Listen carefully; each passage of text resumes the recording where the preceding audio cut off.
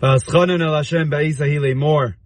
And Moshe Rabbeinu davened to get into Eretz Yisrael at that time, saying, "It's such a beautiful Torah that I heard from Rav Ram Shor Shlita. I believe he quoted the Sanz Rebbe and other tzaddikim. Such a powerful lesson when it comes to tefillah.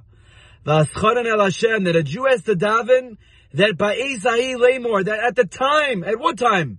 At the time of davening, that there should be zocha lemor to daven. At the end of the day, we have to daven right before coming to shul. That we're zocha to pay attention in Pesukei Zimra. That we're zocha to pay attention in Shema, in Shemona Esrei, and Chazor Sashatz.